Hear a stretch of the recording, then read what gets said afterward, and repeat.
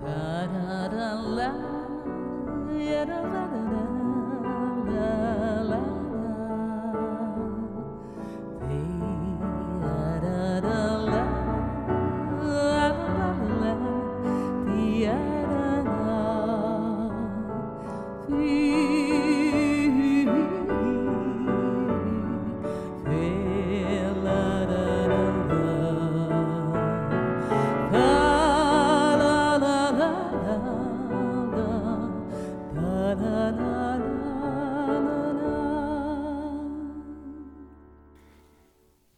Welcome to Wild Trekker. I'm George Toombs here in Montreal, and this is the 35th episode.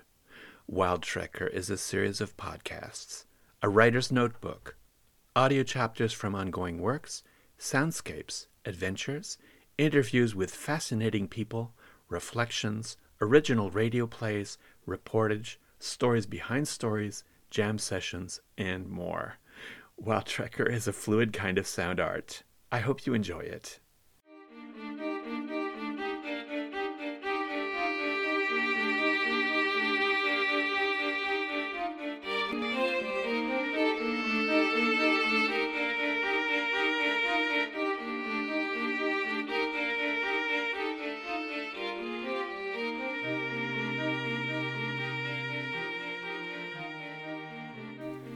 This is the seventh in a 7-part series of Wild Trekker podcasts on the human machine. And by the way, it's largely derived from my doctoral dissertation at McGill University in the history and philosophy of science. In this account of the human machine, Paul-Henri Dietrich d'Holbach remains an enigmatic figure. Born in Edesheim near Landau, he becomes a naturalized French citizen living in a palatial Hôtel Particulier in Paris. He acts as an intellectual bridge between German science and the French Enlightenment. He translates the original findings of German mineralogy and geology into French. He therefore serves as a vector of new ideas in France. From an uncle, he inherits the title of baron and a large private fortune besides, which give him not only a comfortable social status during the Ancien Régime, but also the financial means to gather around him a tightly knit society of men and women devoted to letters and free thought. The fact that the shadowy d'Holbach plays a key role in the Enlightenment, alongside the better-known figure of Diderot, only serves to make him more enigmatic. The philosophes are an informal, rather secretive network, and as Hegel points out, d'Holbach is the central figure of this network of French Enlightenment philosophers. Montesquieu, d'Alembert, Rousseau were for a time in his circle. Now, no single publishing venture is more central to the Enlightenment program of cultural, religious, social, and political reform than the encyclopedia, l'Encyclopédie des sciences, des arts et des métiers. Alain Pons has written that the encyclopédie is, for the man of the 18th century, what cathedrals had been for the man of the Middle Ages, the faithful mirror of his being, the witness, the profession of faith, the collective masterpiece in which is expressed his vision of the world, a conception of the relations of man with God, with nature, and with other men. And whereas God gave to older theological and metaphysical constructions all their meaning, now the object of learning is the concrete world, nature and man, a biological and social being, as he appears to reason and not to faith. This publishing enterprise is revolutionary, and it's of international significance. The encyclopédistes courageously support the enterprise despite threats of imprisonment, galley slavery, and even the death penalty, as well as censorship within France and Pope Clement XIII's condemnation of their work. From a strategic point of view, d'Holbach quietly promotes the Encyclopédie, contributing some 375 or 376 articles, which are only signed starting with Volume 3 in 1753, and he writes them on a wide range of subjects, from science to political representatives, priests, and theocracy. These articles for the Encyclopédie give an indication of d'Holbach's two writing styles. the first being scientific, and I guess we could say evidence-based, the second didactic and violently anti-clerical. In addition, D'Holbach is prepared to subsidize publication abroad, if need be, out of his large personal fortune.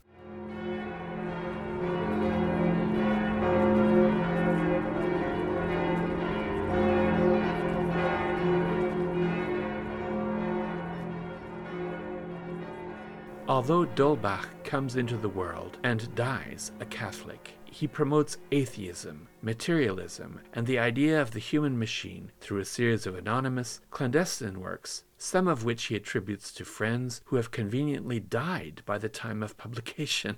Some of the habitués at his literary salon are well aware of this authorship, but they decline ever to betray his confidence. These 11 works, from Le Christianisme dévoilé, published in 1767, to Système de la Nature in 1770, Système social 3 years later, La Morale universelle 3 years after that, and Histoire critique de Jésus-Christ, published in 1778, to name a few. These works are dry, declamatory, and repetitive expositions of natural, social, and moral systems based on pure abstractions. They present the human being as a machine, devoid of free will, and causality as mere relationships of motion. In a sense, D'Holbach is heir to the entire mechanical tradition I've described in the other 6 episodes of this series of podcasts on the human machine. D'Holbach's work is the culmination of a particular interpretation of mechanism, the purely materialist one, although the model of mechanism has by now pervaded the scientific world in the domains of the morphology of the universe, the understanding of the terrestrial globe, the transformations of matter and force, and the systematization of biology.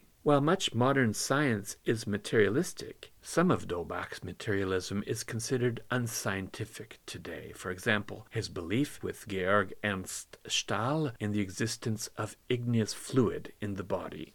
In these works, D'Holbach characterizes religion as superstitious, harmful, useless, and extravagant, manipulated by a cunning, self-interested, and hypocritical priesthood, and fobbed off on a credulous, ignorant public. Much as the works bear witness to a fanatical desire to destroy religion, they are sweetly sentimental in their praise of atheism and materialism. It's as if he compares the worst of religion with the best of atheism, in an idealized, condescending way, musing in the bosom of aristocratic luxury on the benefits for the unwashed masses out there of education, social reform, philanthropy, generosity, and happiness. D'Holbach has an aristocratic disdain for institutions, and the solutions he proposes, the temple of nature, the exercise of reason, are mannered and genteel.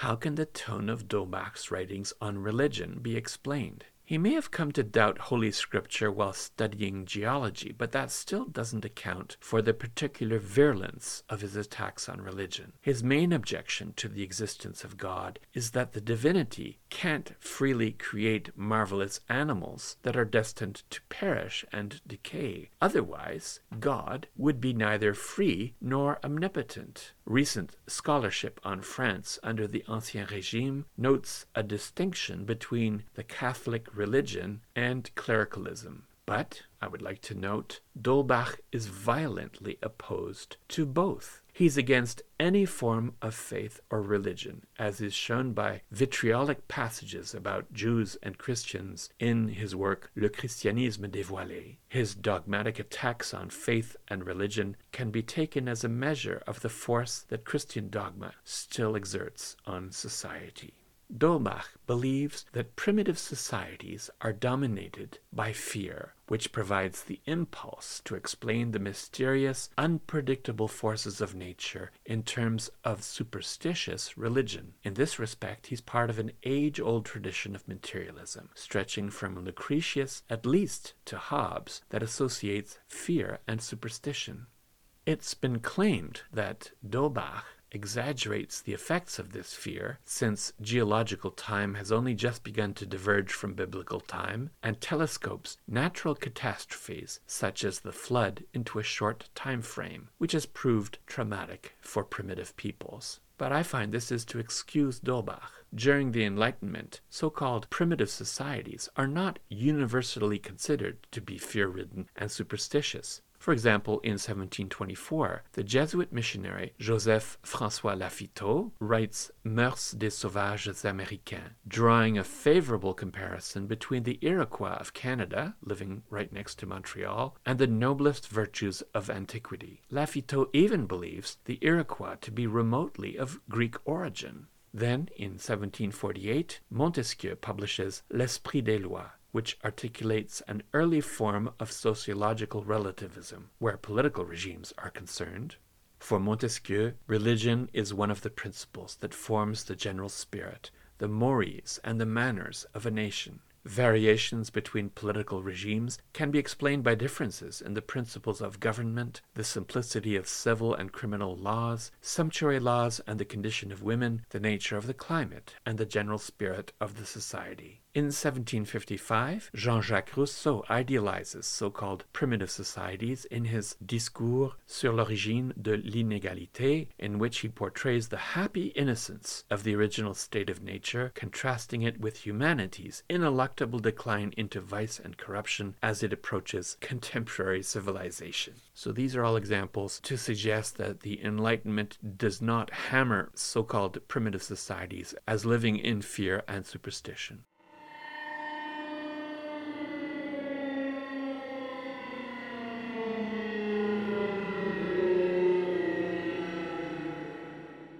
D'Holbach plays a key role during the Enlightenment and shares the preoccupations of his contemporaries. But his ideas, personality, and writing style seem strangely out of place. In the Dictionnaire philosophique, Voltaire professes to admire him, while mocking his disbelief in God. But then Voltaire mocks everybody. Rousseau devotes scathing passages to him in his Confessions, denouncing the coterie d'Holbachique, I guess you could say the D'Holbach clique or gang, and categorizing the Baron as a schemer, hypocrite, persecutor, and tormentor who buys his way into the company of decent people. Johann Wolfgang von Goethe writes that he had hoped to find in Système de la Nature something of nature, our idol. But how hollow and empty did we feel in this melancholy atheistical half-light, in which earth vanished with all its images, heaven with all its stars. Well, I'd like to ask why D'Holbach's ideas, personality, and writing style seem somewhat out of place in his century. First, there's a stylistic issue. His writings lack all charm in a century that puts great stock in literary eloquence. Hegel later takes a convenient way out in noting that the Système de la Nature, or System of Nature, is not a French book, for vivacity is lacking and the mode of presentation is dull. Second, there's the framework issue. In my view, D'Holbach's singularity doesn't lie in his German background or his being an 18th century philosophe. Instead, he's a systems builder with a destructive agenda. As such, he takes a rational principle as a point of departure and laboriously and inexorably builds up an edifice of reason from that single principle. By this means, he develops an atheist and materialist metaphysic based on abstract principles amounting to a counter-dogma which can serve as a substitute or replacement for 17th century Christian metaphysical systems. D'Holbach is very much in reaction to revealed religion, the weight of centuries of theology and Christian metaphysics, and the power of the Church as an institution. And this helps to explain why his works are so provocative and violent. Unlike La Métrie, D'Holbach isn't reacting to individuals, he's reacting to systems of teleology, metaphysics, and theology.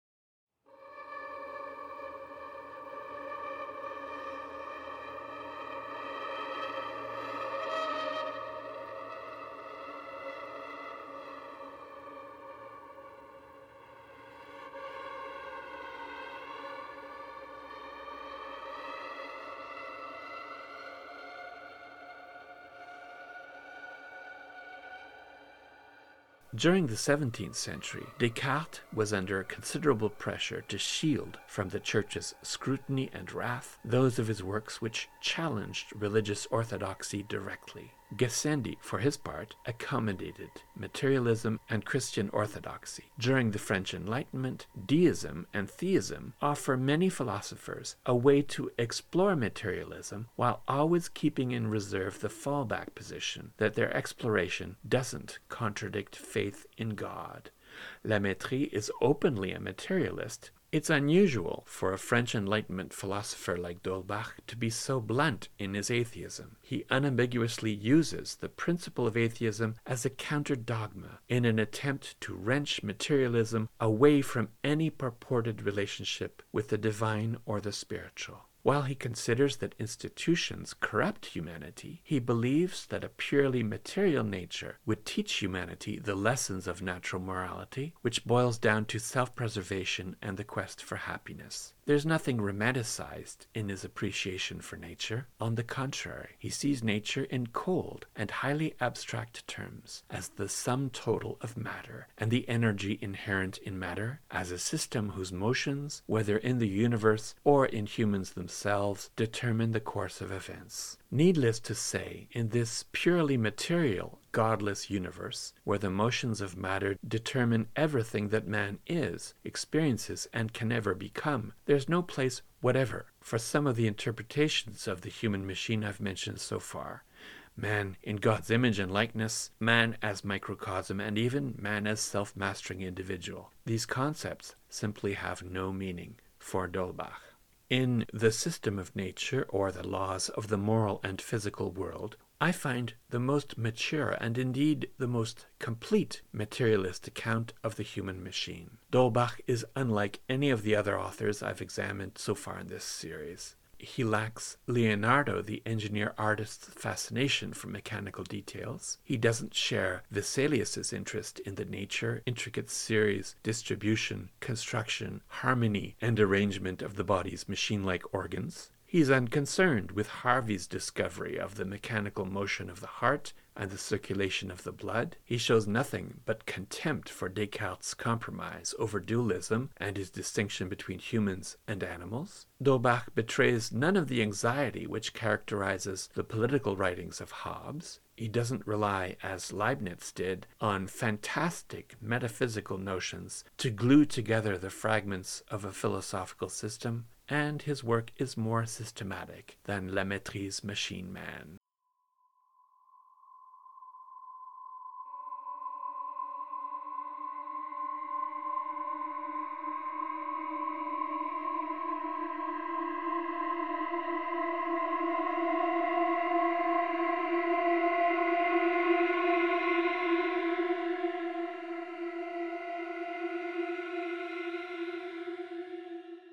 To understand d'Holbach's idea of the human machine, it's important to evoke the abstract principles on which he builds up his logical edifice. The first of these principles is atheism. He writes in System of Nature as follows. What is an atheist? He's a man who destroys chimeras prejudicial to the human species in order to reconduct men back to nature, to experience, and to reason. An atheist is a thinker who, having meditated upon matter, its energy, its properties, and its modes of acting, has no occasion, in order to explain the phenomena of the universe and the operations of nature, to invent ideal powers, imaginary intelligences, beings of the imagination, who, far from making him understand this nature better, do no more than render it capricious, inexplicable, unintelligible, and useless to the happiness of mankind.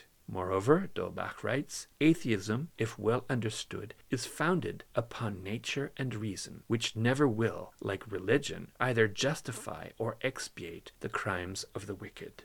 Well, the second of the principles that d'Holbach uses as a foundation for his materialism is that nature should not be personified, as the ancients had done. It can only be explained on rational grounds as the necessary character of the motions of matter. A third principle, closely related to the second, is to deny the teleological view from Plato through Aristotle, Galen, Aquinas, and early modern philosophers from Descartes to Leibniz, according to which there is any design or purpose in the ordering of nature.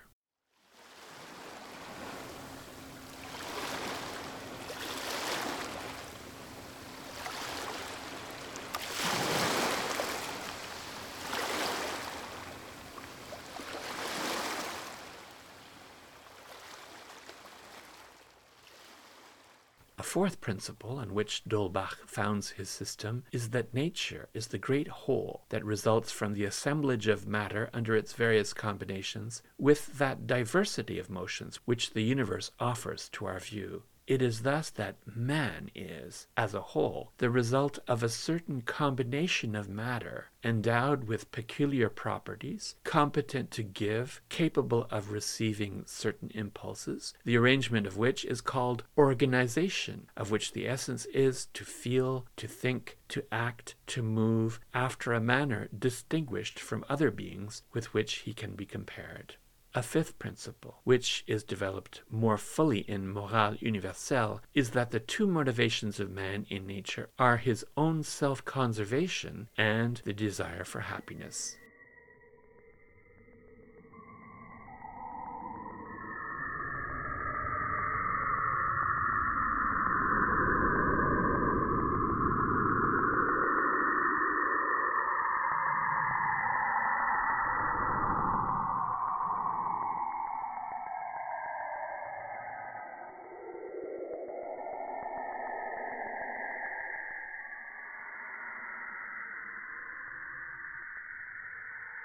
Well, from the 21st century perspective we have nowadays, there seems to be a leap here from a purely material world to a system of morality based on nature's immutable laws. But that's because D'Holbach's vision of atheism is essentially moral. He believes that discerning the laws of nature through experience and reason, that is, the methods of natural philosophy, is an emancipating activity that will free humanity from corruption, vice, and superstition. In other words, D'Holbach claims a better understanding of nature will improve morality, which can only rightly be understood by atheists who hold that view because they're moral. This argument, for me, is circular. This circular string of principles establishes a godless universe where atheism, rightly understood, will lead to greater justice in society, where nature is neither personified nor the fulfillment of any divine master plan, where the human being is essentially matter in motion, and as part of nature motivated by his or her own self-conservation and the desire for happiness. But in this respect, D'Holbach has departed from his Enlightenment contemporaries in daring to spell out a coherent atheist system. In his Encyclopédie article on atomism, for example, Diderot denounces the absurdity of classical atomism while implying that his sympathies actually lie with it. On the basis of these 5 principles, I shall restate the main argument of the system of nature, or at least that part of it which concerns the study of the human machine. Man feeds himself with conjectures rather than experience, and has ended up neglecting the use of his own reason. In this respect, it's interesting to note, D'Holbach's man of nature is devoted to self-emancipation through the exercise of reason, quite unlike Rousseau's natural man, who is solitary and blissfully indifferent to knowledge.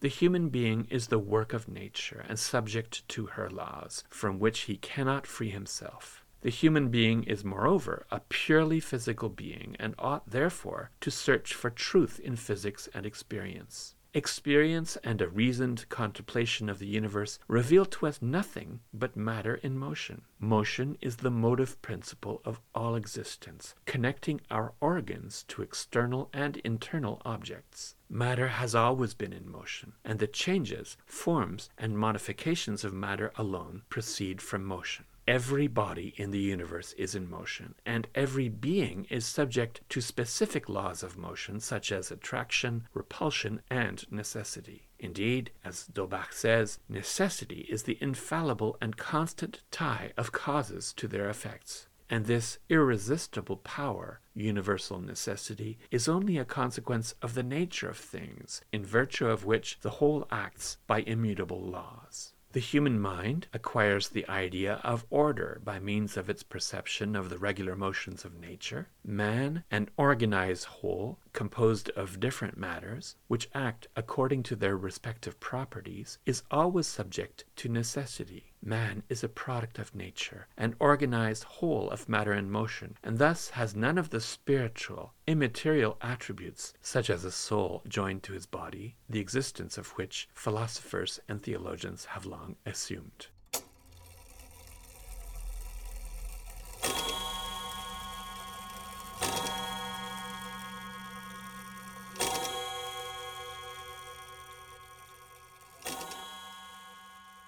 The human being is a machine, and every machine is valuable when it performs well the functions to which it is destined. Nature is but a machine, of which the human species makes a part. As a result, for D'Holbach, morality should be judged not in the light of vain assumptions about the existence of God and his divine commands, nor even on the basis of religious opinions, but by means of utility within a purely material universe governed by natural laws.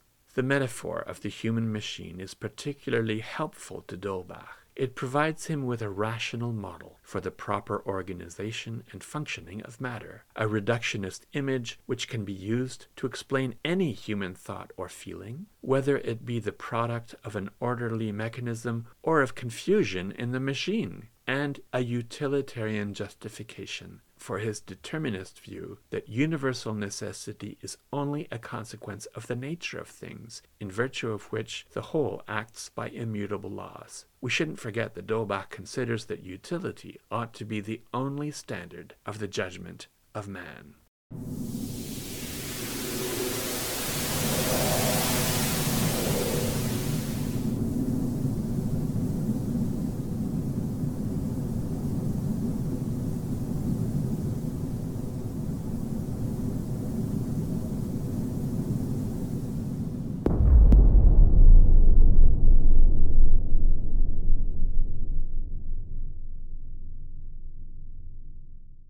D'Holbach makes three different uses of the metaphor of the human machine.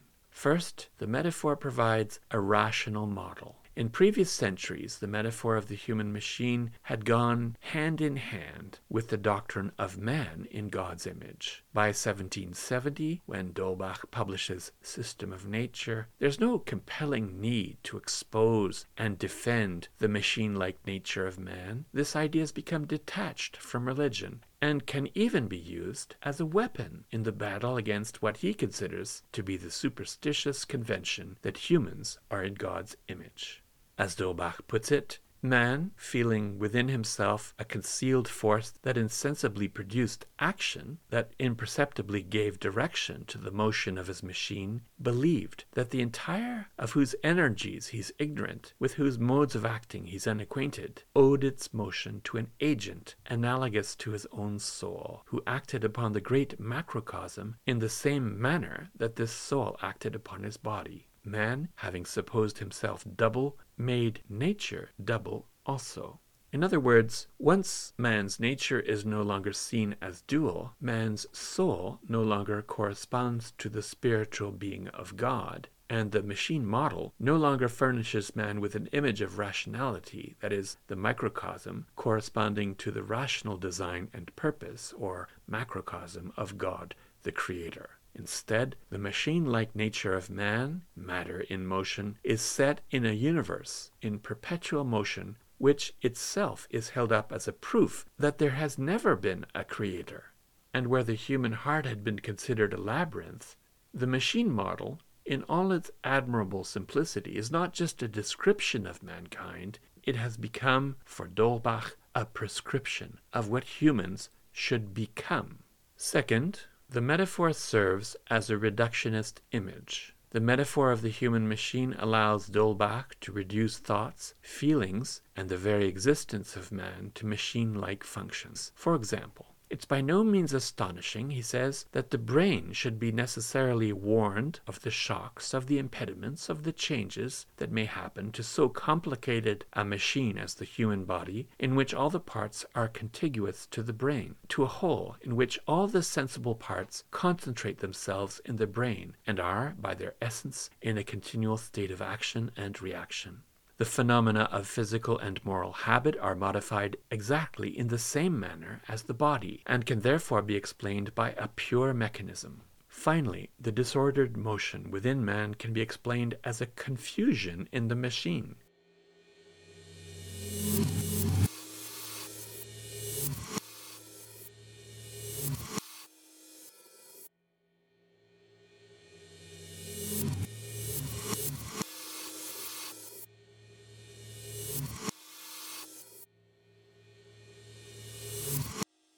D'Holbach writes, those dreams that are troublesome, extravagant, whimsical, or unconnected are commonly the effect of some confusion in his machine, such as painful indigestion, an overheated blood, a prejudicial fermentation, etc.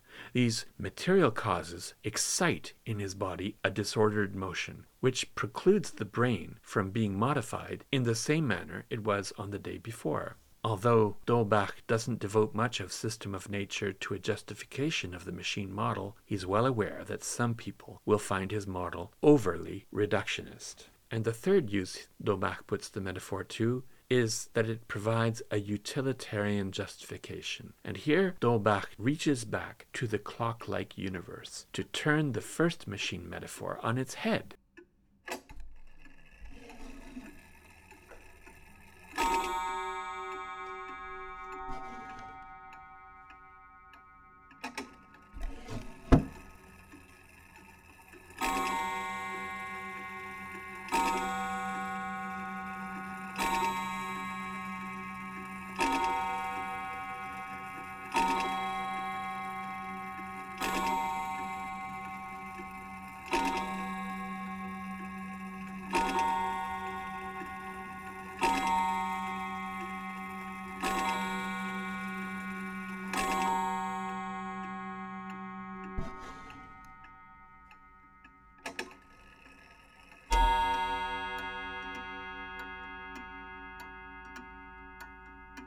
The image of the clock appears in System of Nature in a negative sense.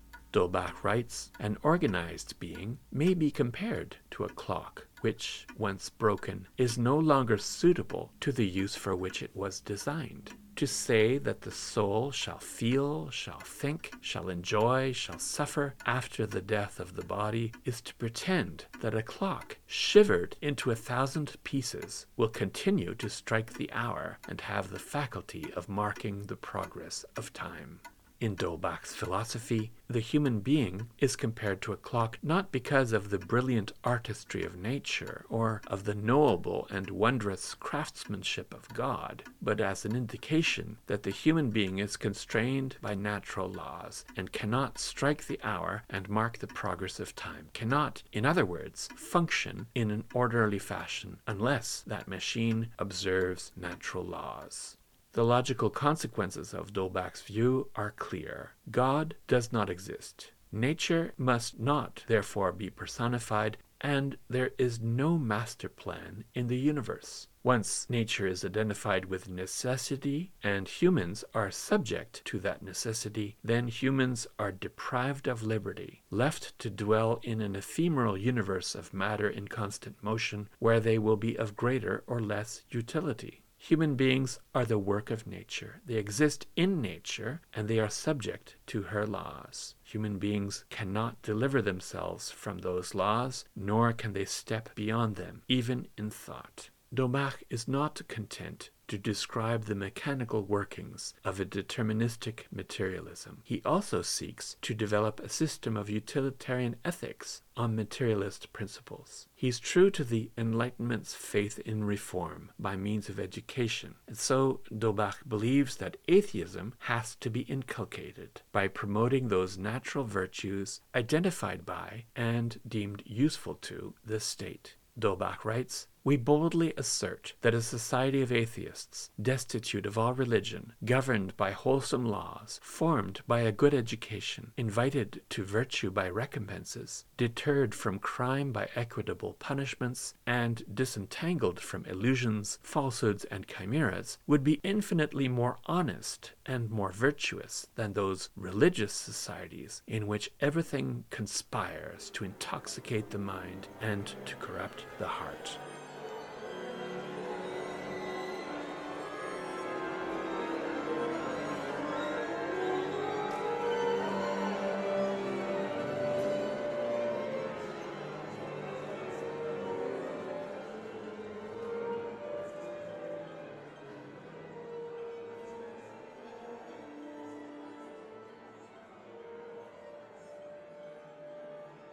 I wonder whether D'Holbach's view of the human machine has had much impact on the subsequent history of philosophy. The Marquis de Sade takes to the combination of atheism and materialism in D'Holbach. One of the unanticipated offshoots of this philosophical position is Sade's extravagant nihilism. Karl Marx and Friedrich Engels, writing in The Holy Family, consider D'Holbach worthy of mention as a revolutionary bourgeois and materialist philosopher who's hostile to religious doctrines. G.V. Plekhanov devotes considerably more attention to D'Holbach in his essays in the history of materialism. Plekhanov sees D'Holbach as a theoretician of the bourgeoisie engaged in a struggle against the institutions of the Ancien Régime and inspired by an uncompromising hatred for despotism. If there's a flaw in D'Holbach's work, Plekhanov considers, it is that he knows nothing of evolution and therefore lacks a dialectical method accounting for changes in nature. D'Holbach's faith in the limpid justice of a future atheist state seems naive to us today. From the secure and comfortable setting of his Hôtel Particulier, D'Holbach could not have imagined how atheism could be made into a state religion, whether during the French Revolution or under communism, and how materialism would be used to justify labor camps, mass exploitation, and mass murder. Yet his hatred of despotism distinguishes him from later totalitarian materialists such as Marx and Plekhanov. More influential than D'Holbach's atheism, surely, is the utilitarian theory of natural rights, which he derives from nature herself. This theory proves of importance during the French Revolution and since then. D'Holbach's advocacy of a natural morality based on abstract principles and his preference that the state, rather than the church, should be the moral educator of the people is absorbed into English utilitarianism and subsequently into Marxism. And now I would like to come to something I find a paradox or contradiction in D'Holbach. He claims in System of Nature to take an uncompromising position in denying the existence of God. He makes atheism the cornerstone of his philosophy. Yet, in considering the summary of System of Nature, I can't help noting that he's already deifying nature, destroying the foundations of religion only to erect a new temple of reason on its ruins. He writes, "The morality of nature is the only religion which her interpreter offers to his fellow citizens, to nations, to the human species, to future races, weaned from those prejudices which have frequently disturbed the felicity of their ancestors. The friend of mankind cannot be the friend of God, who at all times has been a real scourge to the earth. The apostle of nature will not be the instrument of deceitful chimeras, by which this world is made only an abode of illusions. The adorer of truth will not compromise with falsehood. He will make no covenant with error, conscious, it must always be fatal to mortals. He knows that the happiness of the human race imperiously exacts that the dark, unsteady edifice of superstition should be razed to its foundations, in order to elevate on its ruins a temple to nature suitable to peace. Well, I find this almost pantheistic statement to be truly astonishing, considering that D'Holbach believes that religion renders man a useless being, makes him an abject slave, causes him to tremble under the terrors, or else turns him into a furious fanatic who is at once cruel, intolerant, and inhuman. Remember that the philosopher Charles Taylor coined the phrase control freakery when thinking of Hobbes's mechanistic universe. I think we should call the deification of nature D'Holbach's paradox. There, I've coined a phrase.